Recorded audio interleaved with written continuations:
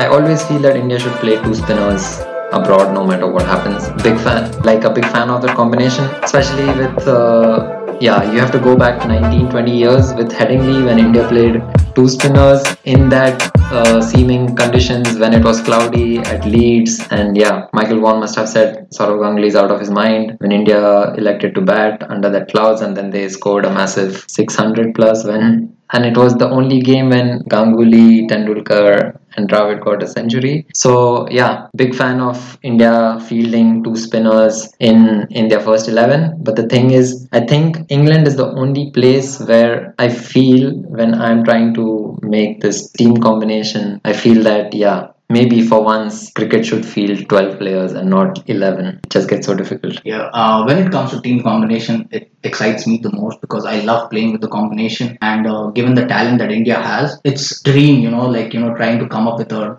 11, the best 11 that you can pick, put on the field course. So I just want to go from the top, if that's fine with you. Sure. Let's go from the top. So let's talk about the openers. So I'm 100% sure that Rohit Sharma is going to be there. There's no doubt about that. So unless he injures himself again, trying to lift number 6 for Mumbai. Yeah, no, I think Rohit Sharma is a given. Rohit Sharma. For the other opener, you have two options. You can either go with Gill or you can go with Mayank Agarwal. I would go with Washington Sundar.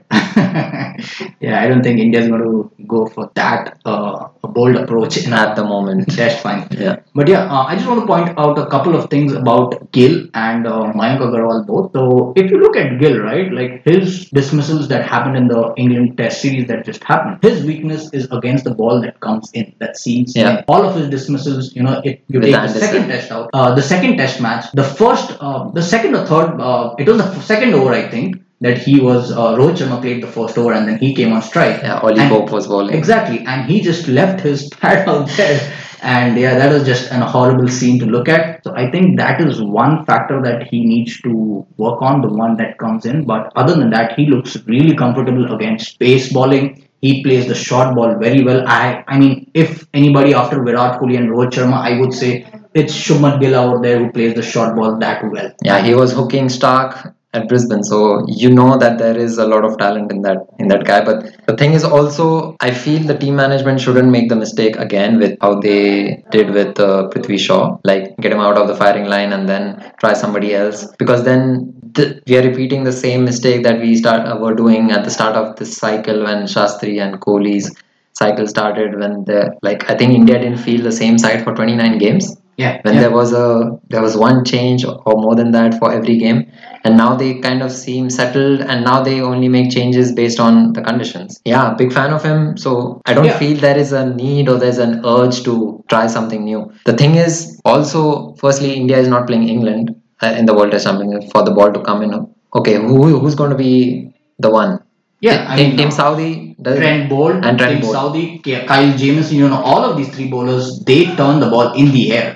They don't even use the pitch. They turn it in the air. So it's just going to be a lethal attack again. You just have the example of the India and New Zealand Test series to see that. So I mean, I would definitely if it's between Gill or Mayank Agarwal, any day I would take Shubman Gill. Why not Mayank Agarwal? I just want to point out that the Test series that he played in Australia, if you look, he has that, he has flaws and he does not have the ability to, He looked so good when he was in Australia for the first time, and then he just changed his stance. I think it was that high backlift that he has. I think that became a big problem for him, and then Mitchell Stark and Pat Cummins just went through his defense and with that pace. Yeah, they just castled him with pure pace. So yeah, I mean definitely Shubman Gill along with Rohit for me. Mayank Agarwal can be the backup opener for the team. And the 11th fielder.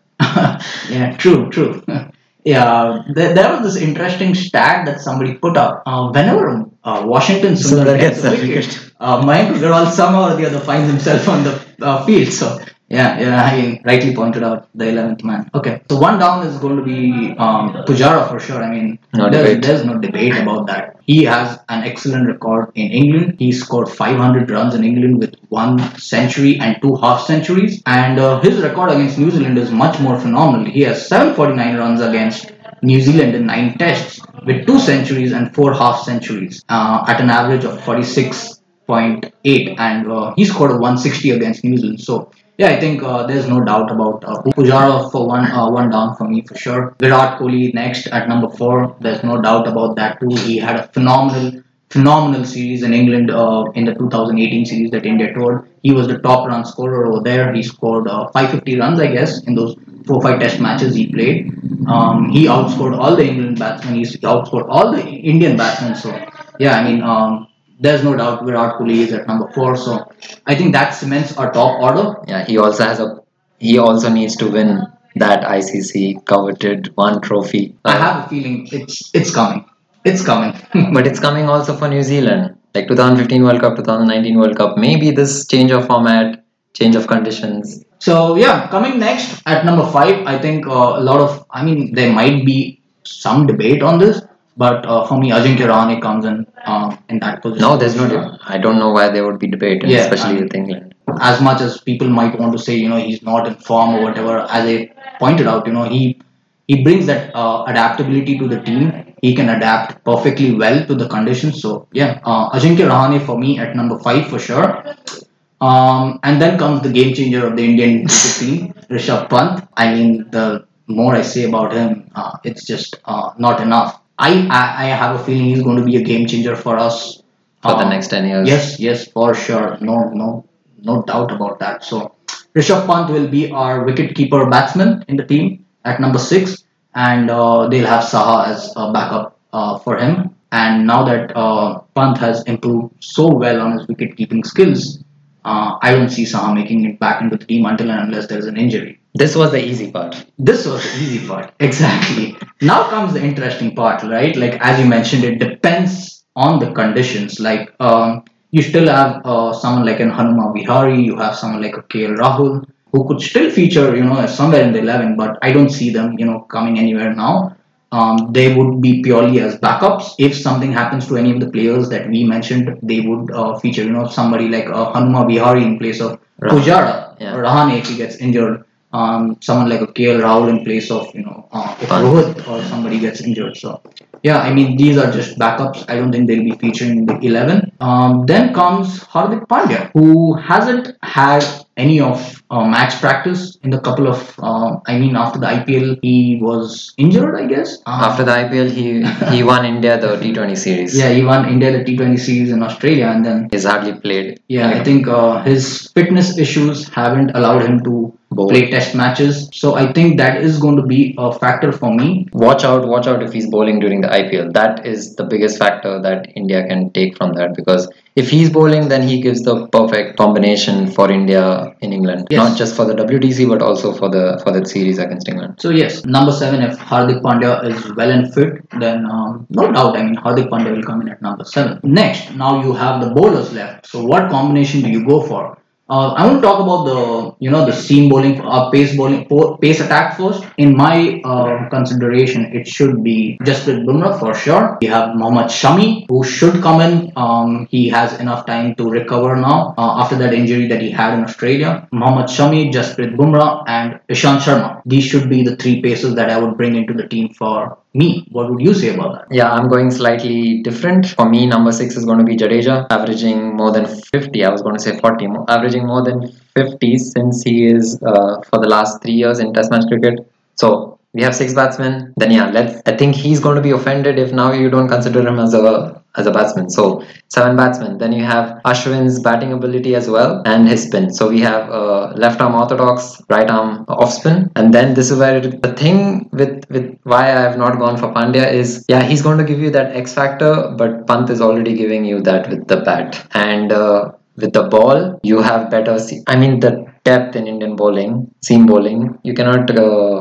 debate it against Hardik Pandya. So Jadeja, Ashwin, and again, I have 3 spots to fill. So you would get Jadeja and Ashwin in place of. So Hardik is not featuring in your team. No.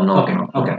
Because with Jadeja's and Ashwin's Hardik is a better batsman than he is a bowler. We can all agree on that. Yeah. But Jadeja's and Ashwin's batting ability will overcome Hardik's batting ability, especially when he is. He has some experience in England, but these 2 have more. And then, three pacers. The thing I'm really trying to get my head around is, okay, two of them are already there. Bumrah and Ishant play. Yeah, there's no debate about that. Been the best bowlers for India for quite some time now. One spot. Is it going to be between Bhuvi or Shami? If you add Bhuvi, more batting, and swing. So then Bumrah plays as your first change, and then you have the best, okay, your second best first change bowler in the world after Cummins. But yeah, then it's giving you different dimensions. The only thing that India lacks at the moment in terms of their seam bowling is left arm dimension, which only Natarajan is providing at the moment, but he is not as good as the four bowlers I've already mentioned.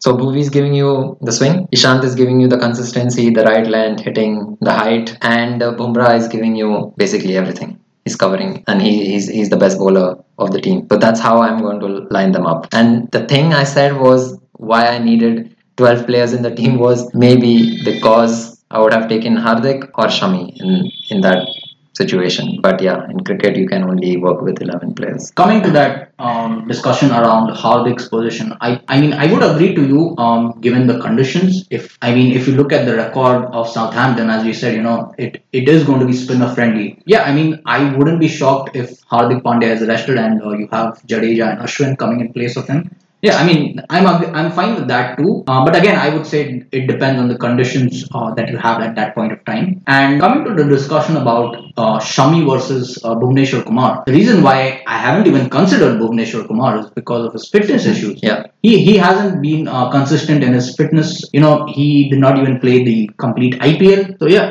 that is why I did not feature Bhuvneshwar Kumar into my. He hasn't had any test match practice. He has those fitness issues, and India cannot afford a bowling player getting injured in the final over there. So that's why I would prefer a Shami any day. Like I'll be having three pacers in my team. One is Jasprit Bumrah and Ishant Sharma. I think we both agree on those two. The debate was around is it Shami or Bhuvneshwar Kumar. So yeah. I would bring in a Shami, and also Shami just has an incredible record when it comes to the second innings. He is as Harsha Bhogle rightly pointed out, Shami is a second innings bowler. He gets you those wickets at his will in the second innings. So yeah, definitely Shami for me. But maybe India might not need a second innings if New Zealand pile up 600. Going into the test match, you're going to have to consider all options. So yeah, but Bhuvi I get the point about him not bowling in test matches.